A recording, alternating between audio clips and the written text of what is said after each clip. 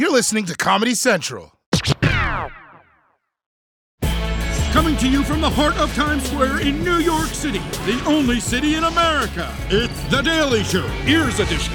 Tonight, India.Arie joins us on the show to have a special conversation about Spotify and Joe Rogan. This is The Daily Show with Trevor Noah.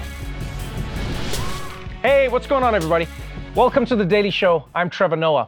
Tonight we had an episode planned around the Super Bowl and Ukraine and just catching up on all of the news. But I had truly one of my favorite conversations with a human being that I ever thought I could have. And that's with our guest today, multi-Grammy award-winning artist India.Arie. She was here to talk about Joe Rogan and everything that's going on with Spotify.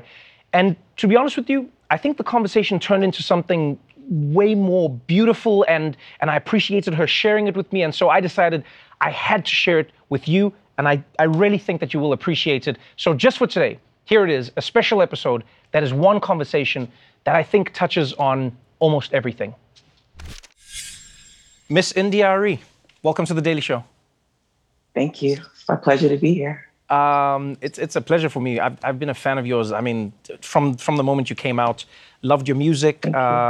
Loving your hair, by the way. I know you're not the hair, but I cannot not comment on it. I know it's been a journey for you. I love your hair too. Thank you very much. We both have more hair than normal. Yeah. Thank you very much. Yeah. We're both on this journey together. You know. I need to find out what products you use. We'll discuss off the air. Been trying to figure that out off the air. You know, I wanted to have you on the show so we could chat. And you know, it's funny. Your name. I'm sorry. Can I just say I'm nervous? Yeah, and you know what? I like that. I would like for you to say that you're nervous. I just had to get it out. I'm like that on stage too. When I have something inside that's just sitting, I have to say it so I can move past it. I'm nervous because there's a lot to say. Yes. Well, there's a lot. Because I'm good at singing about these things, and talking about them for me is new.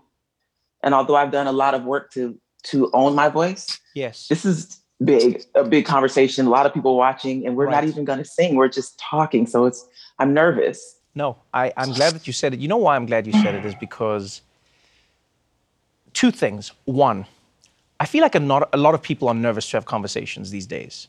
And I think a lot of us are nervous to have conversations because these days conversations get broken down into sound bites as opposed to the conversations that they actually are.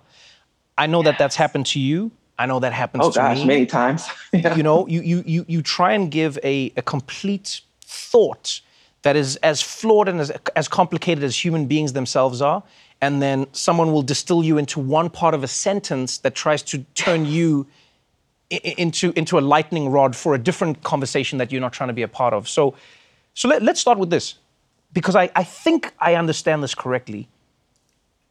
Joe Rogan is not your mortal enemy, right? Goodness, no. And I don't even know him. But my conversation, of course, has been about Spotify and its treatment of artists. Right. But because of what the media does, now it's become this conversation between me and him and about me and him. And I'm willing to have it because if it's here, it must be had, I suppose. But he's not. I don't have any mortal enemies. I like that. Let's talk about the music first, and then we'll talk about the Joe Rogan of it all. So you know, you said something that a lot of artists have been talking about with regards to Spotify being the biggest player, but streaming in general, and how like musicians have, I mean, I don't know if tricked is the right word, but it feels like a lot of musicians have been tricked out of earning money from their music, and now the labels make money from the music. We stream the music, we think we're supporting the artist, but really what we're supporting is the label, and then you as the artist are basically making zero money unless you are, let's say, Drake or Taylor Swift. They make the bulk of the money, no matter how much people sort of listen to you as India.Arie.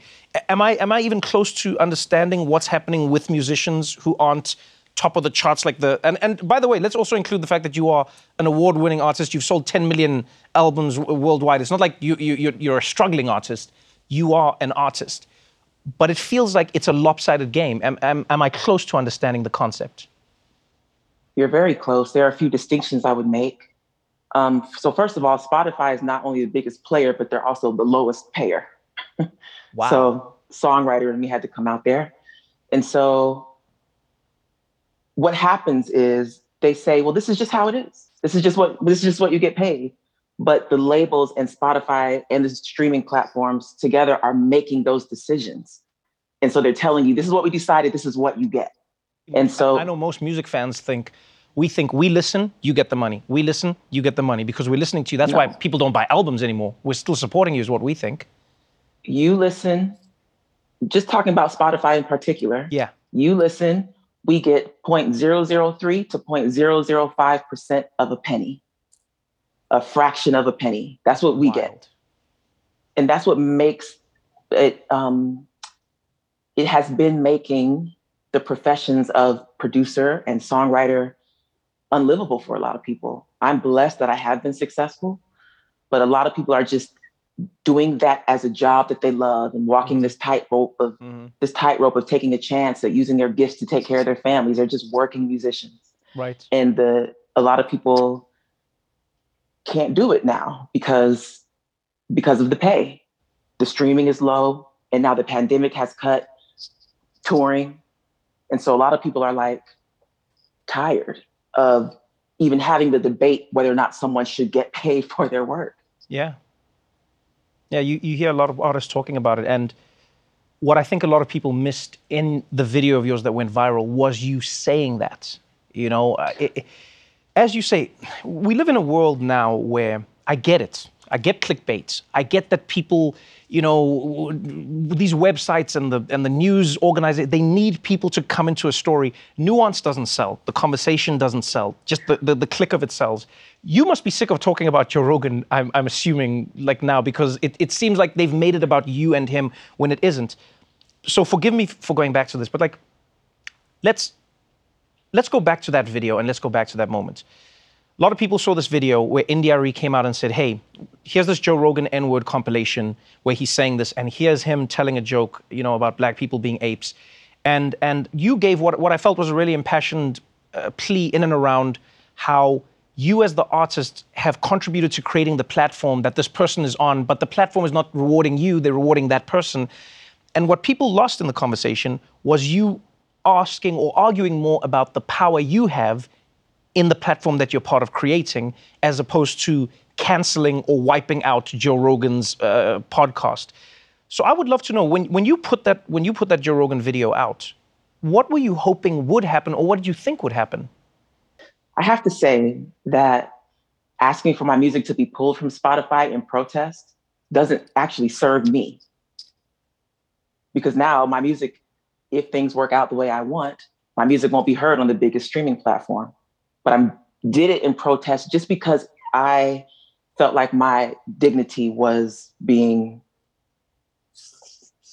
felt like I was being disrespected. Mm-hmm. But I didn't think, and there's a long conversation about that, about not being heard in the industry, not being respected in the industry for not just me, a lot of people, especially artists of color, especially women of color in the industry. Right. And so I just thought the only way to affirm my dignity and my integrity is to be honest about how I feel. So I asked to just take it down.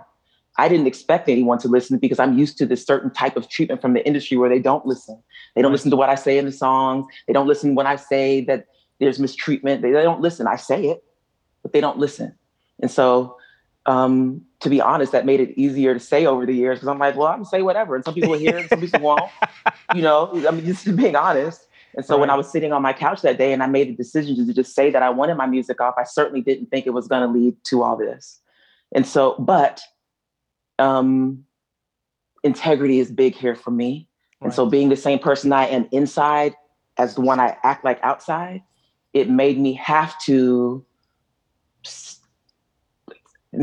speak up. But also when I am invited into conversations like this that are a bit uncomfortable for me because I sing about this, but I don't really talk about it much. Yeah. I'm willing to show up for it because this is what the world did with the conversation. And all I can do is do my best to express, but I certainly thought it would be easier because I thought they would go, okay, take her off. All right, go ahead, take her off. And then I had to fight to get it off too. I'm still in a fight to get it off. That's really wild. It's really wild what a whole other conversation. Yeah, it's really interesting. Just I think what it's exposed about the industry, the conversations that it's got us having now. So here's my opinion. I think in America there's a really simplified conversation that people like to have because it makes It makes people feel good about themselves, or it makes them feel like things are moving forward or not. So it's easy to go good person, good guy, bad guy. Then we've solved it, and then it's done. Right. And I know that you've spoken on this. You said there were parts of Joe Rogan's apology where you were like, yeah, I appreciate that he has learned that he shouldn't be running around saying the N-word just to prove that he's edgy.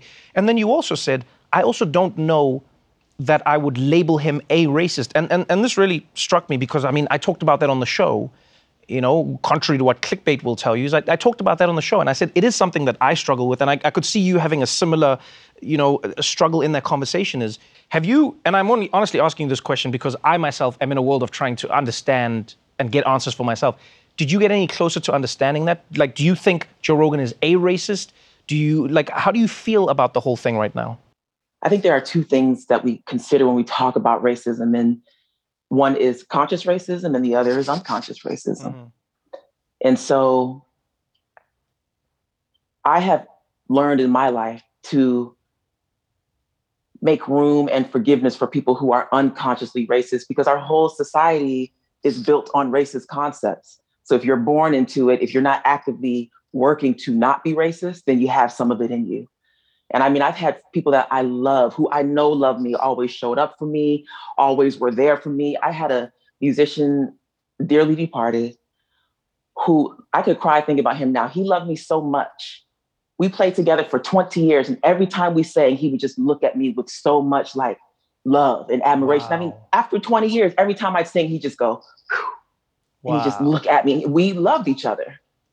But there were times when he would say racist things. And I would have to be like, hey, in the band, my band was mostly Black men and women. And we would be like, hey, trying to educate him. Right, yeah. Because he was born into a world that taught him a certain way and didn't teach him other ways. Mm-hmm. And then there's conscious racism, when you know you're doing it. And like you said in your monologue, if a person keeps doing it, is that when we call them a racist?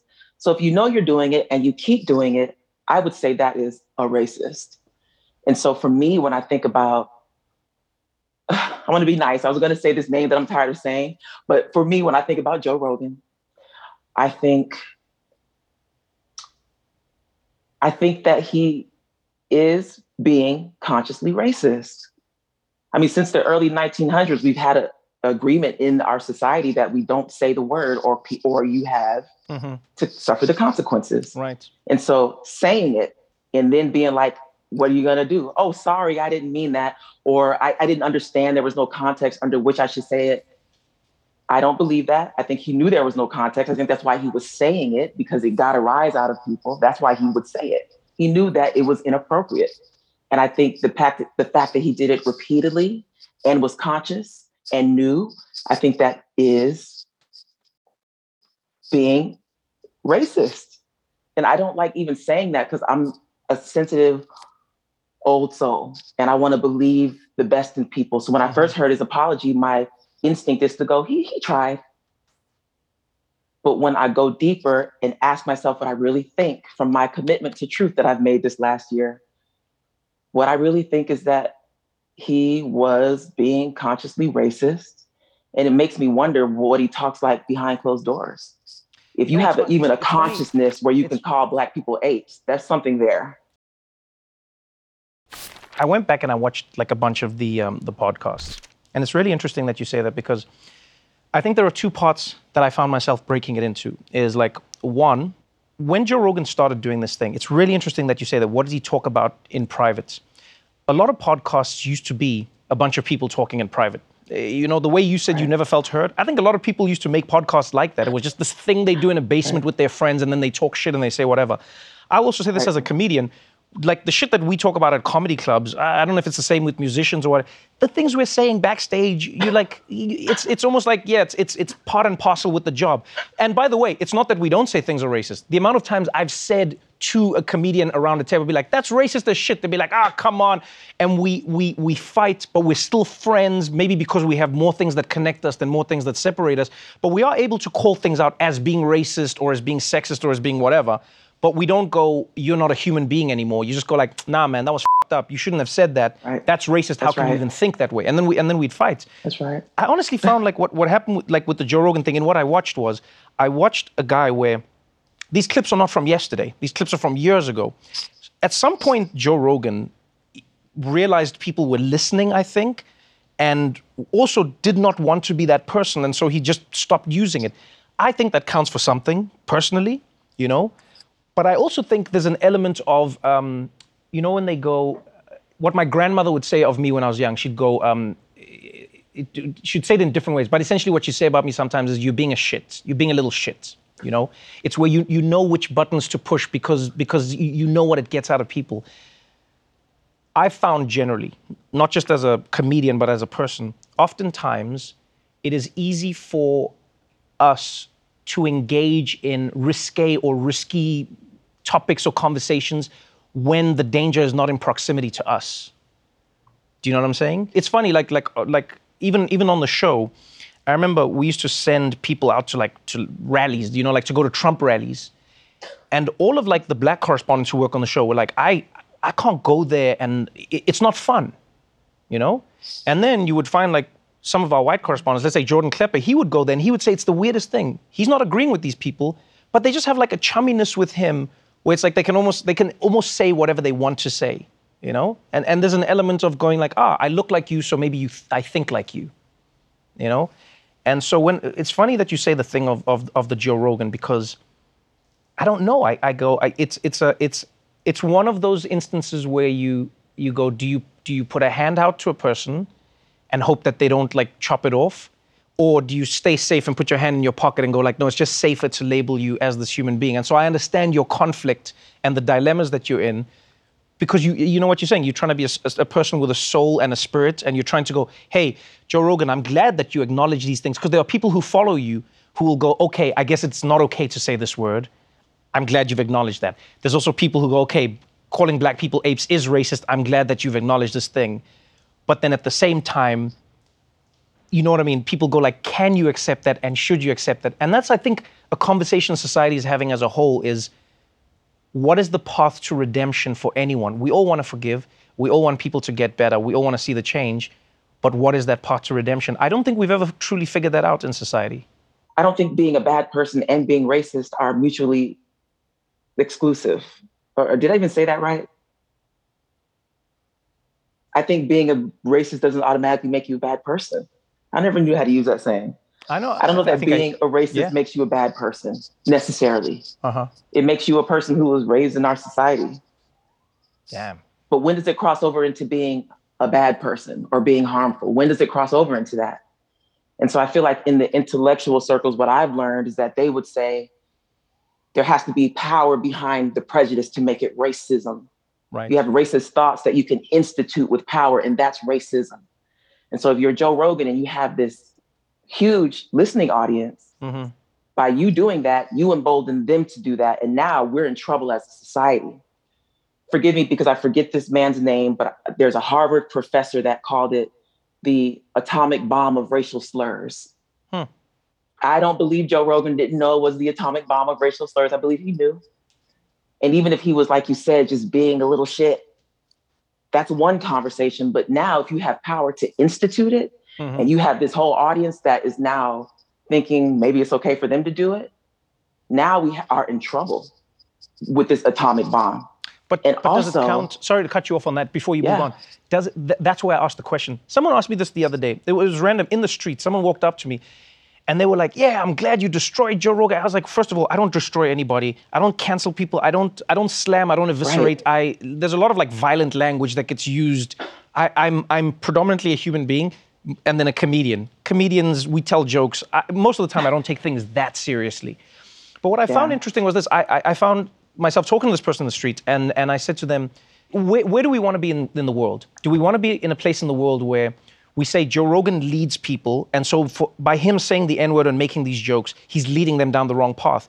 But then, by that logic, should we not then say, by him acknowledging it's the wrong thing and by going that, then we should also acknowledge that that's a good thing? Because the last thing we want to do, and I'm genuinely afraid of this in society, is I don't want to live in a society where we cast people out because the like, as you say, the bad people are so happy for that. They like there was that, it's like another streaming platform or whatever it is. They offered Joe Rogan money, and I don't know if they would give it to him or not, but they said, come, Joe, and bring all those N-word podcasts with you. Do you know what I mean? And I was going like, yo, do I want to live in a world where someone like Joe Rogan doesn't get a chance and becomes welcomed by the worst of society? Or do I want to live in a world where Joe Rogan can say, yeah, I fucked up, and yeah, I was being full of shit, and yeah, I was playing with racism, and I fucked up, and now I don't want to be a part of that? And then you go like, his listenership is hearing this going like, yeah, Joe, we agree with you because we follow you. This is not the cool thing to do. And the reason I ask that, funny enough, is because I think of it around the conversations of criminal justice reform. I think about how many people, especially in America, live in a world where they commit a crime or they live a life that has forced them into crime, right? People will argue about forced or not forced all the time, but I don't think anybody wants to do crime, People do the crime, they serve their time, they get their punishment, whatever it may be, as just or unjust as it may be. But I find society doesn't give them an opportunity to come back even when that's happened, and society goes, no, you are a criminal. And then I always ask people, I go, how long are you a criminal for now? Right. And so I wonder with that, I go, do I want Joe Rogan to now join a gang, quote unquote, or do I want to live in a world where I can be like, yo, Joe Rogan, you fucked up. I should be able to say that as a person. You as India.Arie can say that as a person. I think we should all be able to critique, criticize, talk shit, and still live in a world where you go, even though you fucked up, I still do not want you to be, like, ostracized into a world that'll encourage that behavior only. Maybe that's how I see it. That's how I see it too. But I don't think we've yet seen changed enough behavior from Joe Rogan to say, okay, we're good now. Because I don't think he fully understands what he did there. And so I want to tell you, my DMs and my comments are wild right now. In what way? Of people just all kind of racial slurs. And misogynistic ones too. Yeah. All kinds. And so that says to me that these people who want to defend Joe Rogan think that this is the right language to do it. So Joe Rogan needs to do more than go, oh yeah, I'm sorry. He needs to, if you want to really lead your listeners down a new path, then lead them to the point where they don't feel that it's the right language to come into my DMs and call me an N-word in defense of him. He needs to teach them that they shouldn't feel that way. They're not making him look good. You got to admit, it is an insane irony when you think about it. Because I've had the same thing. No, I mean, it's insane when you think about it. They literally come into your DMs, calling you the N-word, saying to you, how dare you say this about Joe Rogan, you N-word, he's a good guy, you N-word, and I hope like every death threat you can imagine, every go back to Africa slur, do you know what I mean? And people don't understand when they say that to me, that means I must go on a vacation. It's not exactly a slur. I will go back to Africa to see my family. So, you see, I'm glad you said that, because I don't know anyone who's having the experience, but it's interesting that you say that. People literally say to me like, oh, you're just an N-word, coon, this, what, they throw all of the things in. All of the things. But in defense of a person who said what I did was wrong, and they're going, it's not wrong. It's such a complicated ball of, but that's interesting that you say that. You feel like you would like to see Joe Rogan do a little more work in the world of tackling what he did and what it was all about. Ooh, yes, I would love to see him do more work around tackling what he did and what it's all about. Because like I said, and as we kind of know, if you are a certain type of person in this world, if you're not doing, especially as a white person, I want to say, if you're not doing the work to not be racist, then it's in you. So Joe Rogan is given the opportunity now to do the work and to teach other people like, hey, this is why, and if you have this show with 11 million people listen every time or whatever they're saying, right? Lead them, learn for yourself and then lead them, because now you're making this world a better place. And so I would love to see that. Also, what you said about being a comedian backstage, and what you said, I think before we even came on camera, I'm not sure if we were on yet, but you said, I feel like we need to have messier conversations. Yeah, I do. I love the idea of being able to just talk about stuff and to be able to get some stuff kind of wrong and to be able to get it right and to be able to be messy and talk it through. I feel like that is idealistic, but it's what I would love to see, because in the end, people can act like we're individuals and all that, but we really are an interconnected humanity. Yeah, we And are. so being more and more divided is not going to fix anything. The thing that fixes things is by talking. Right. And maybe the talk won't work, but maybe it would, but just automatically being divided does not work. And so when I have these conversations on my social media, and like you said, I'm trying to be nuanced and to unpack it all, it's really hard to do with people who want you to and people who do at you use language as this blunt force instrument. And then they want you to do it too. Yeah. But it's just not my nature. And so I'm trying to unpack it. But I wish that that's what we could do. Yeah. Because what does canceling anybody do? Like we know, they'll just go somewhere else. Yeah. Well, I so also if you say have these people that you can influence, do influence them and do more than just saying, "Oh, sorry." That's not enough. Thank you for joining me. And I'm really sorry for the shitstorm this has created in your life. You know, I know how horrible it is to have one, to not feel safe. I'll say that. You know, if I can just imagine some of your DMs based on some of mine, I'm sorry to you for how unsafe it can make you feel as a person, as a woman, as a black woman. Thank you for saying that. Thank you for saying that. And so, I'm sorry for the shitstorm this has created in your life, and I'm grateful to you for taking the time and joining me to talk about it, because I do think... Can I please tell you something else? I have to tell you something else. Yeah. If I may. You can say whatever you like. There was one year my life fell apart. My life's fallen apart a few times. I keep putting it back together because that's life. But there was a big time back in 2009, and one of my mentors gave me the homework of figuring out who my hero was. They were like, you have to pick one. Who's your hero? And I thought it was a musician, and maybe because I went through all these musicians, it took me 2 weeks to figure out that for a lot of reasons, my hero was Maya Angelou. And so because I am magic, I manifested being able to be with her. I went to her house in Harlem. We had this conversation. And one of the things I asked her was like, basically, what do I do?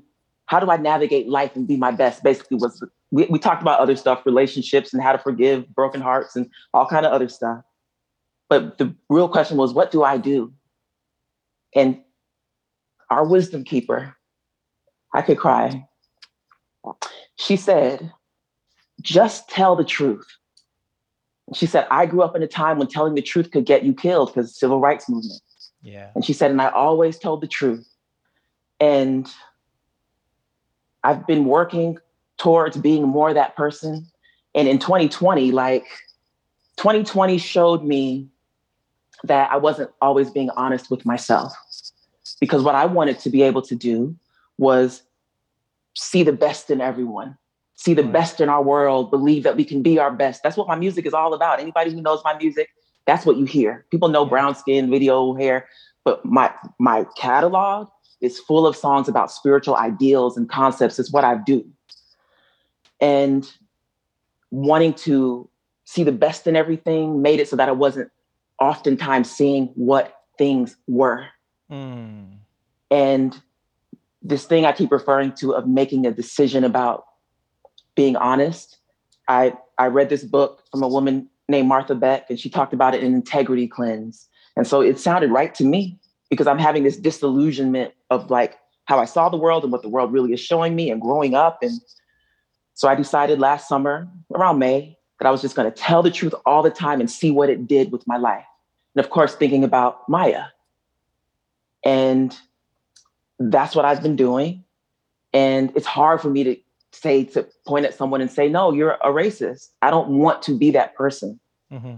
But for me, it is what is true.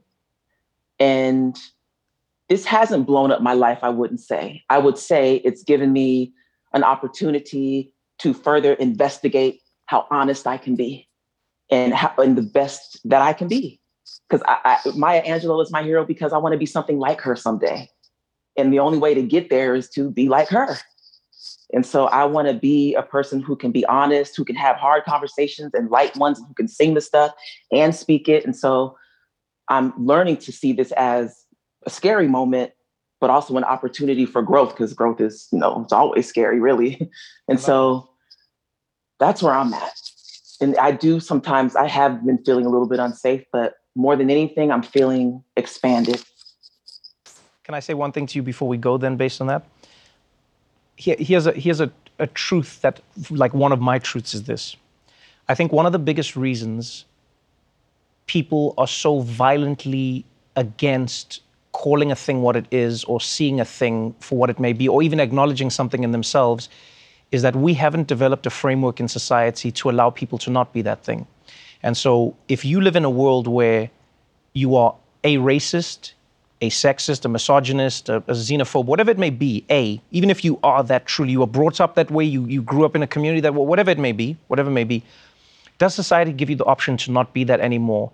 And does society give you the option to adopt a different label? If society doesn't do that, then people will violently refuse acknowledging any of these things, because then they know that that means they're forever condemned to being kicked out of society. You know, and it's funny, I was talking to some friends back in South Africa the other day about, like, the harshest punishment, and we talked about how, like, Africans used to deal with punishment.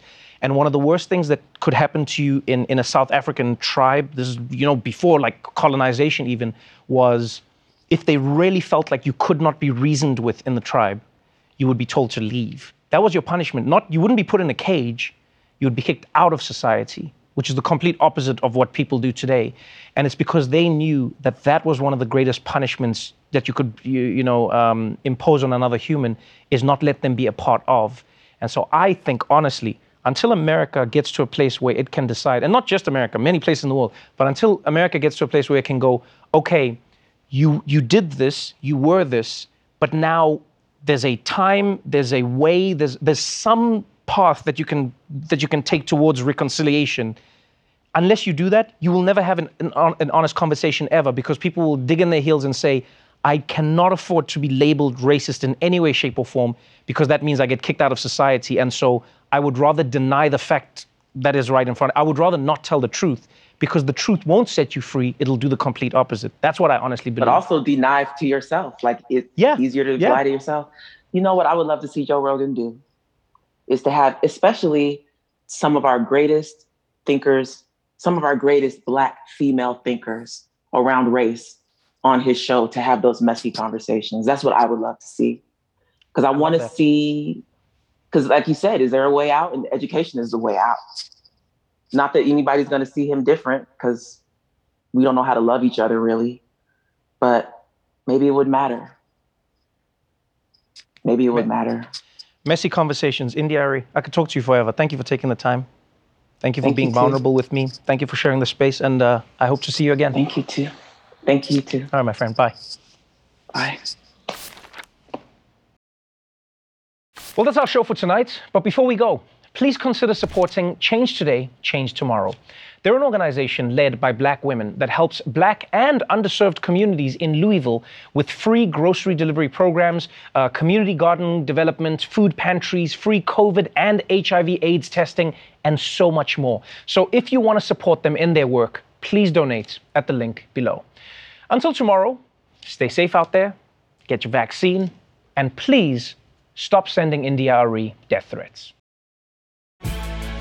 Watch The Daily Show weeknights at 11, 10 Central on Comedy Central, and stream full episodes anytime on Paramount+. This has been a Comedy Central podcast.